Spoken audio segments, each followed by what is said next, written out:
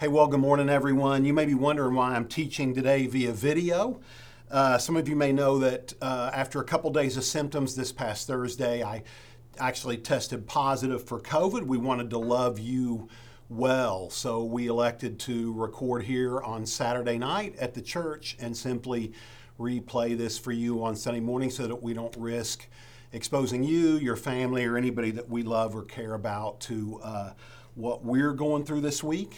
And, we're in the book of Malachi, and each week in this series, we're asking this question: how should human beings respond to the love of God? I mean, what happens to people when they begin to drift from God's love? And last week, we were in Malachi 2, right? And we saw that when people begin to question God's love, they fail to love one another.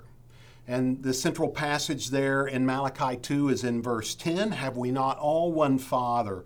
Did not one God create us? Why do we profane the covenant of our fathers by breaking faith with one another? And we said last week, that to break faith with someone is to fail to support them. It's to be disloyal to them. When we break faith with someone, we're doing just that. And here Malachi is really challenging God's people to demonstrate a love and a loyalty to one another.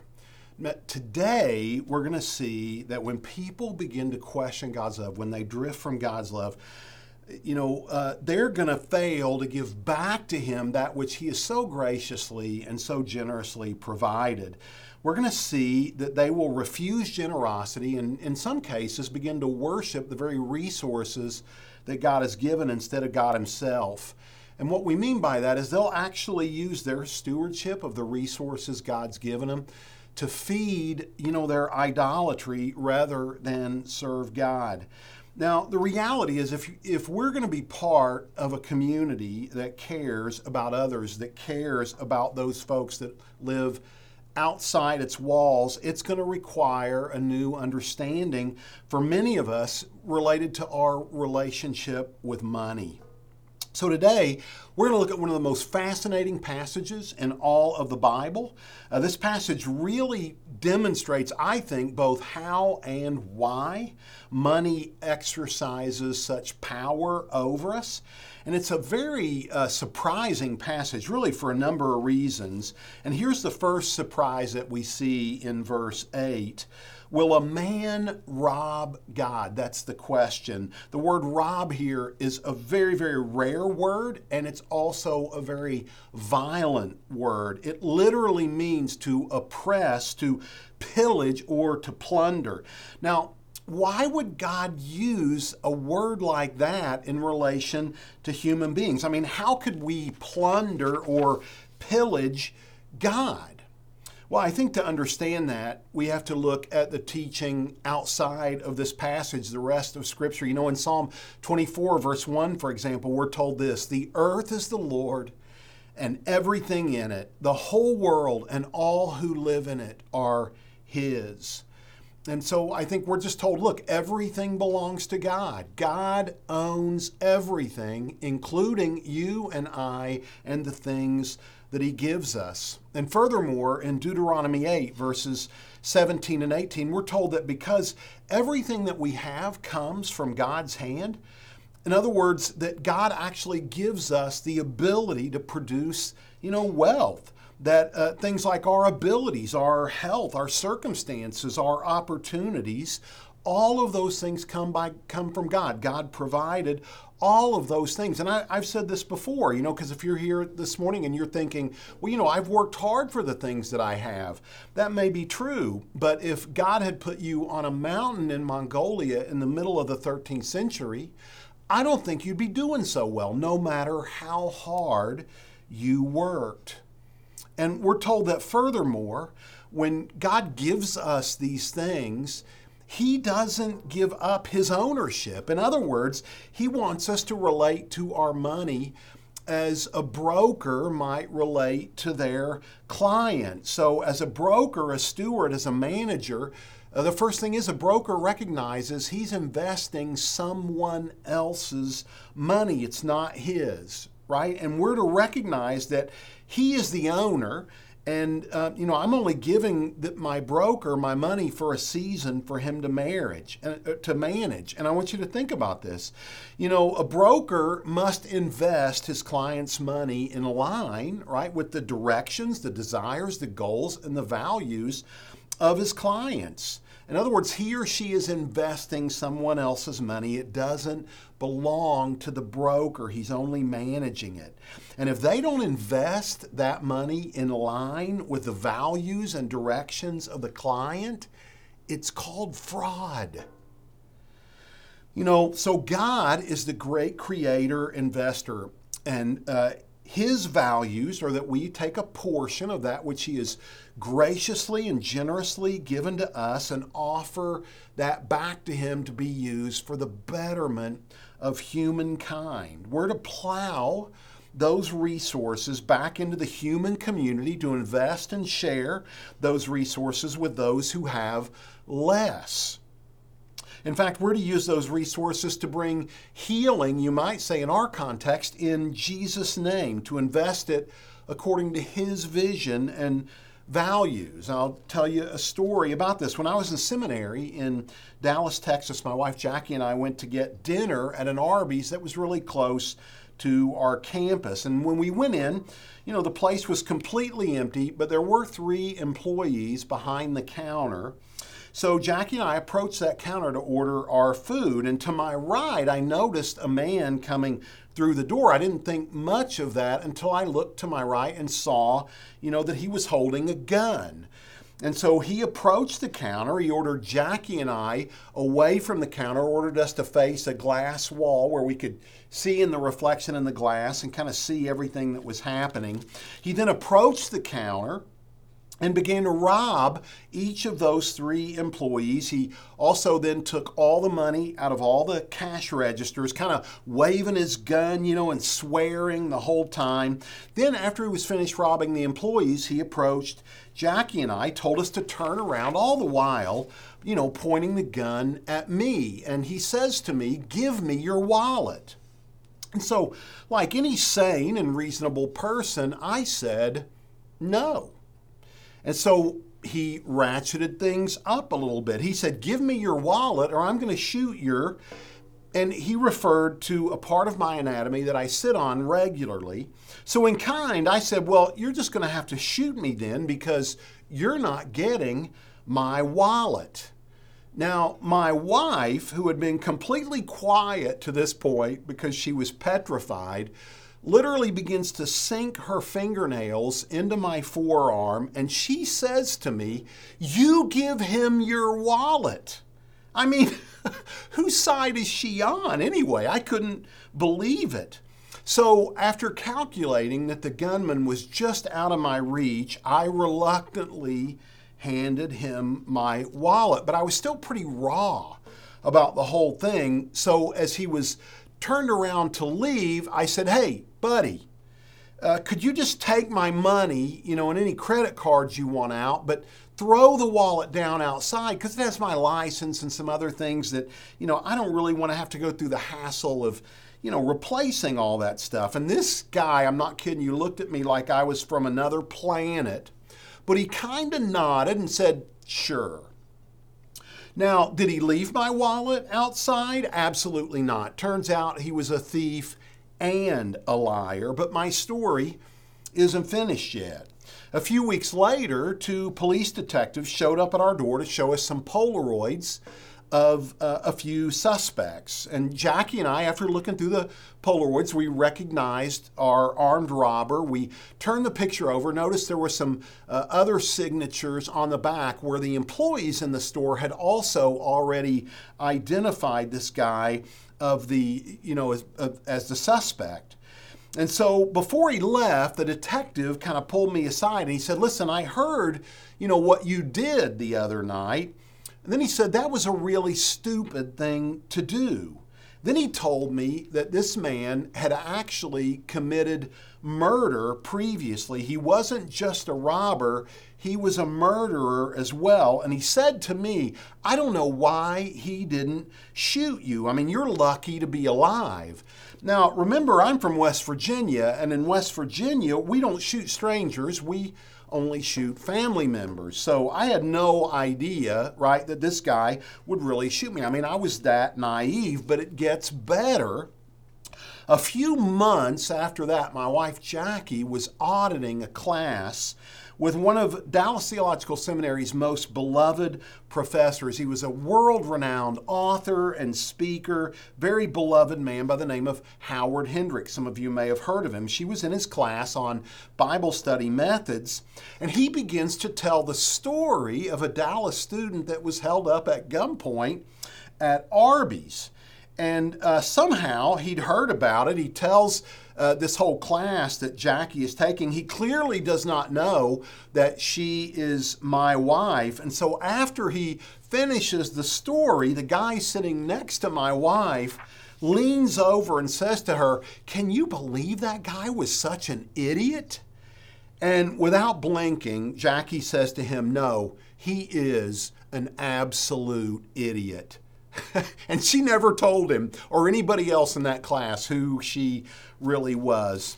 Now, I tell you that story because I will never forget the day that I was robbed. You don't forget something like that. And what's so interesting here is that when God says, "You robbed me," do you know what the people do? They ask. They're oblivious. They say, "Well, how are we robbing you?" I mean, they have no idea. They're completely oblivious to it. And this is the problem with materialism and with greed. Almost nobody thinks that it's their problem. In fact, as a pastor, I've had people confess to almost every kind of sin imaginable to me, but I've never, not one time in over 30 years of ministry, had someone confess to me that they were greedy. And do you know why? It's because nobody, absolutely nobody, thinks that it's their problem. And I want to define materialism for you. Materialism is, or greed, is excess concern for, love of, need for money and or possessions. So you just find yourself living for the next purchase, the next, acquisition. And the reason that nobody thinks that this is their problem is because all of us can think of someone that we know that spends a little more loosely than we do, or a little more frugally than we do. And so we can always think of someone who's less frugal than us. So it's always someone else's problem. So here's what I would recommend to us this morning.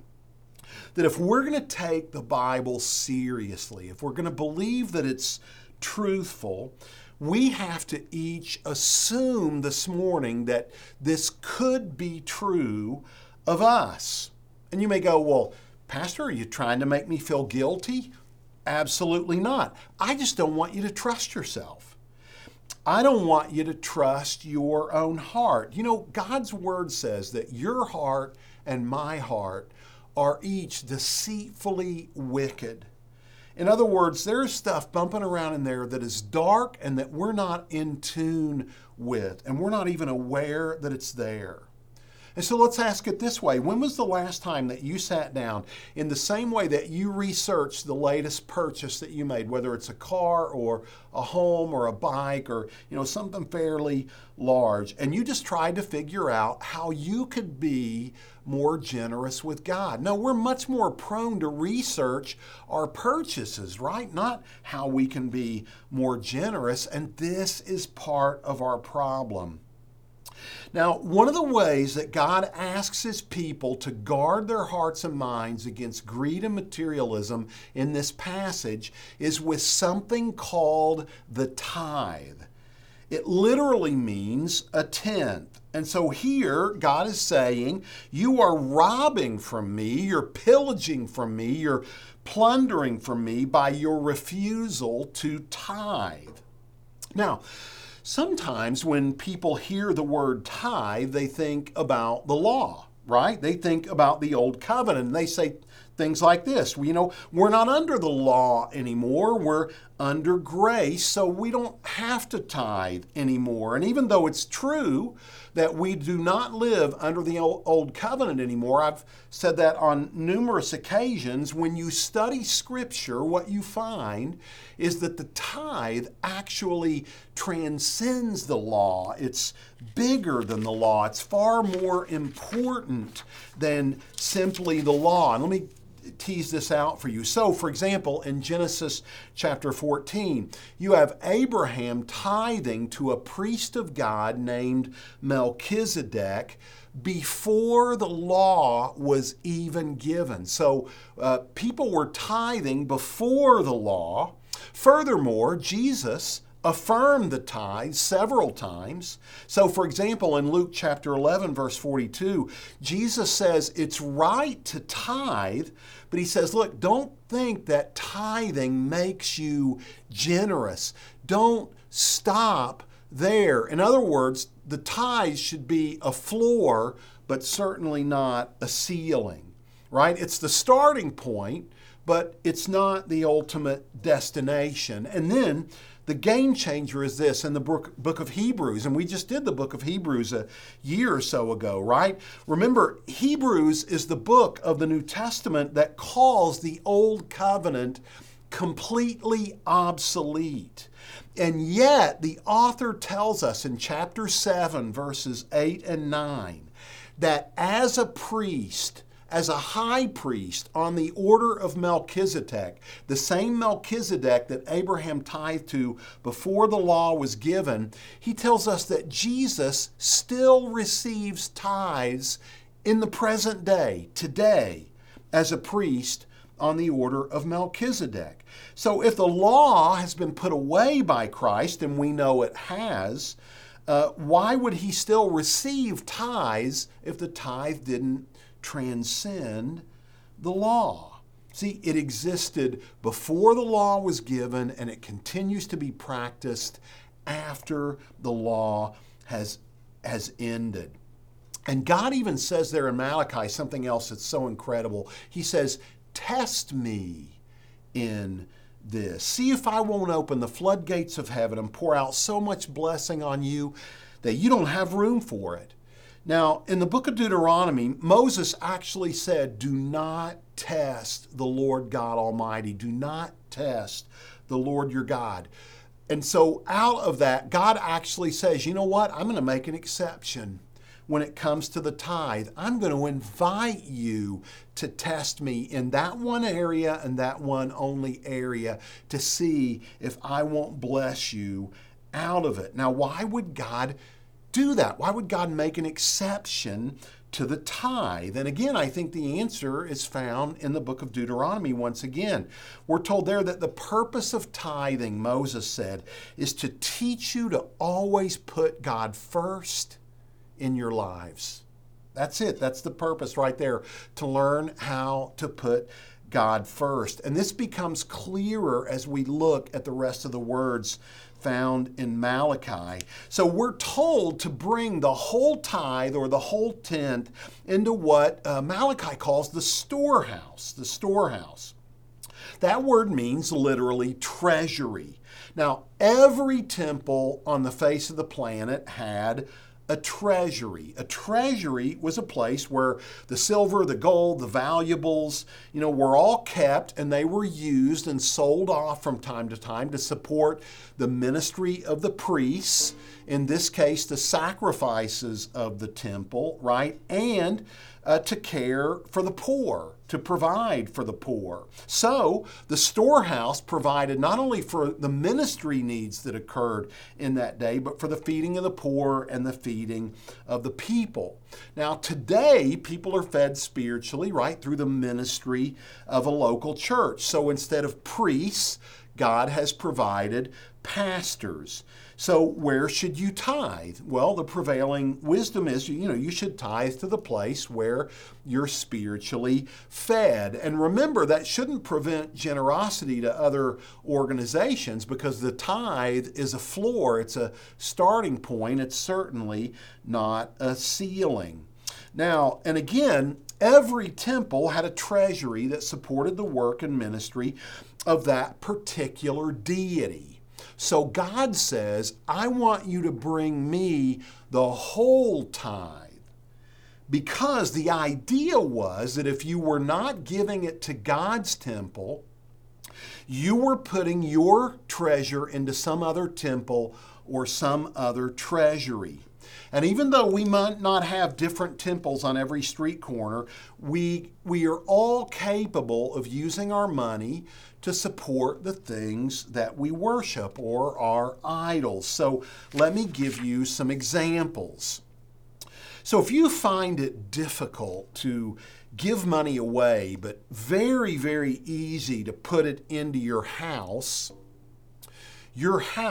is your temple. You are looking to your house to make you feel safe and significant rather than the love of God and the watch care of God. If you find it really, really hard to give money away, but easy, almost effortless, just like falling off a log to spend money on clothing, then your wardrobe is your temple. In other words, you are relying on the way you look, what you wear, to make you feel significant before others. You're looking to your appearance for your significance and importance, again, rather than the love of God. I'll even speak to a third group. Maybe you're here and you just sneer at what people spend on things like houses or cars or clothing. And you live super duper frugally and you like to save every bit of money that you get and just sock it away, into things like securities and investments. In that case, your brokerage is your temple and your treasury. You are relying on those resources to make you feel safe and significant in an out-of-control world rather than the love of God, God Himself. Now, are we told to save in Scripture? Well, of course we are, but not at the expense of the tithe. Is it wrong to invest? No, not at all. But it's wrong to invest at the expense of the tithe. And so, no matter what we say, our money shows us, the source of our security and significance apart from God. Because here's the principle. It's almost effortless for any of us to spend money on the things that we worship, on our own idols. We have to rein ourselves in not to spend money on those things. So if you want to know what real idols there are in your life, follow how you spend and use your money. They will reveal your real God regardless of what you say. They will demonstrate to you what temple it is that you are really tithing to. Because our money will always show us what we really worship. And it can be an approval idol. It can be a control idol. It can be a security idol. It can be a comfort idol. But if you find it easy to spend money on yourself, but very, very difficult to give some of your money away, you are enslaved to an idol. Your money is in a different temple than God's temple. And here is the irony. Money writes checks it can't cash. Money makes promises it can't keep. Look, all the money in the world can't stop cancer or a car crash. All the money in the world can't keep you safe. It's a story I told back in November, but it's worth telling again. This is a story of Dr. Addison Leach. He taught at Grove City College in Grove City, Pennsylvania. And there were two young women in this college where he was teaching. And their parents had sent them there to become successful. But their freshman year in college, they both became Christians. And Dr. Leach had become one of their mentors. And out of that mentorship, both of these young women decided they wanted to become missionaries. Well, these parents, the parents of these two girls, were livid about this, and they primarily blamed this professor. So the mother called Dr. Leach, and she said, look, we wanted our daughter to get a master's degree, make a good living, get something in the bank so that she could have some security. And so Dr. Leach replied to her this way. He said, let me remind you of something that we don't think about a lot and that you probably already know. We're all on a little ball of rock called Earth. We are spinning around and moving through space at thousands of miles per hour, and even if we don't run into anything or nothing runs into us or we don't endure a global catastrophe, eventually we're all going to die. And that means that underneath each and every one of us, a trap door is going to open, and underneath will either be the everlasting arms of God or absolutely nothing.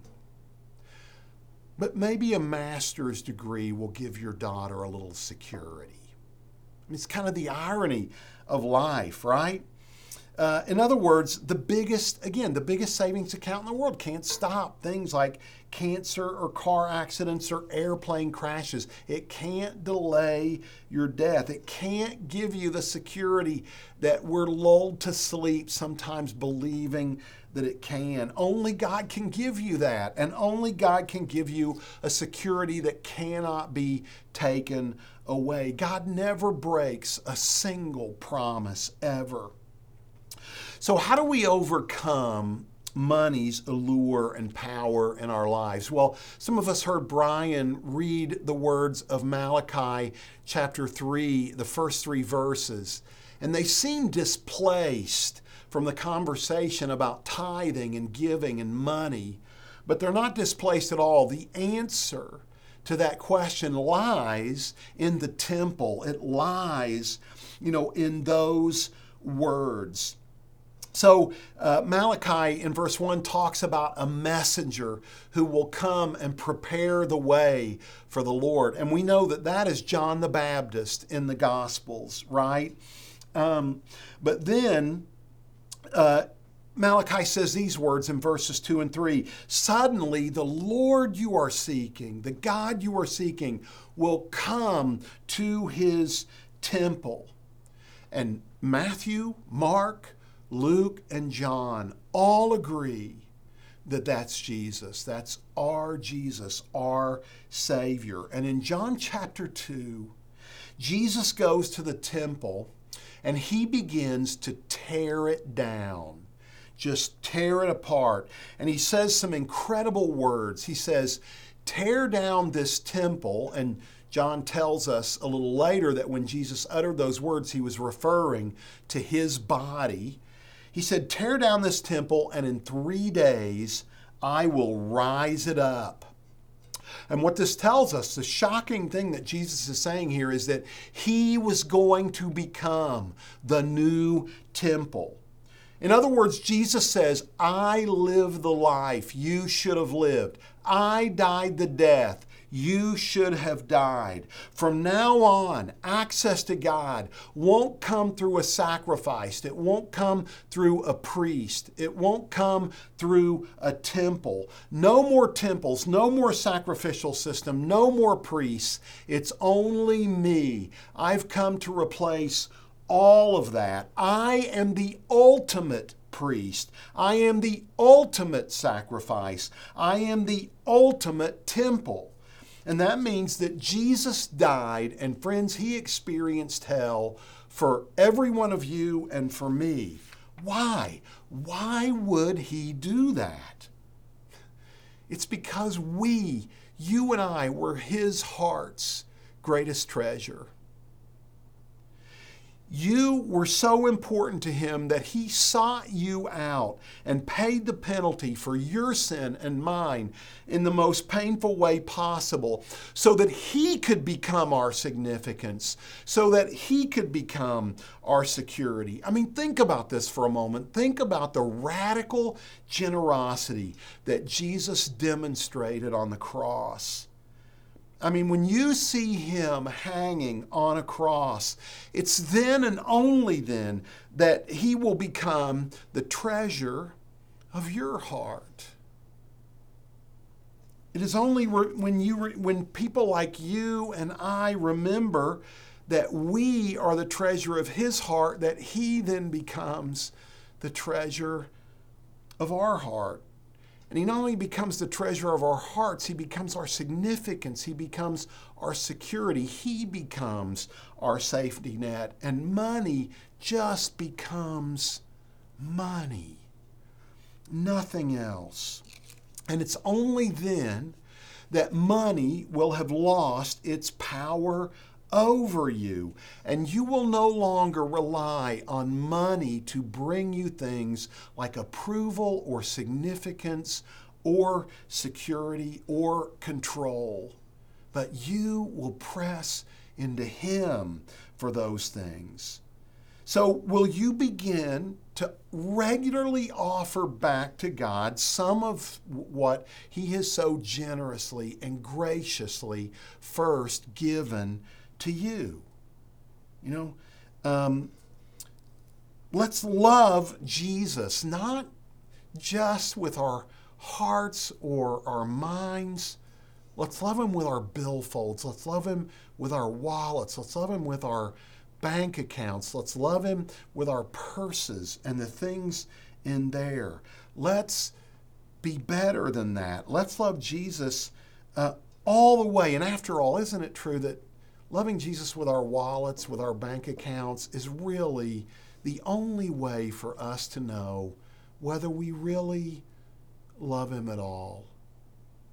So listen, often when, I do talks like this, I'll say, look, as a pastor, when I talk like this, it's not because I want something from you.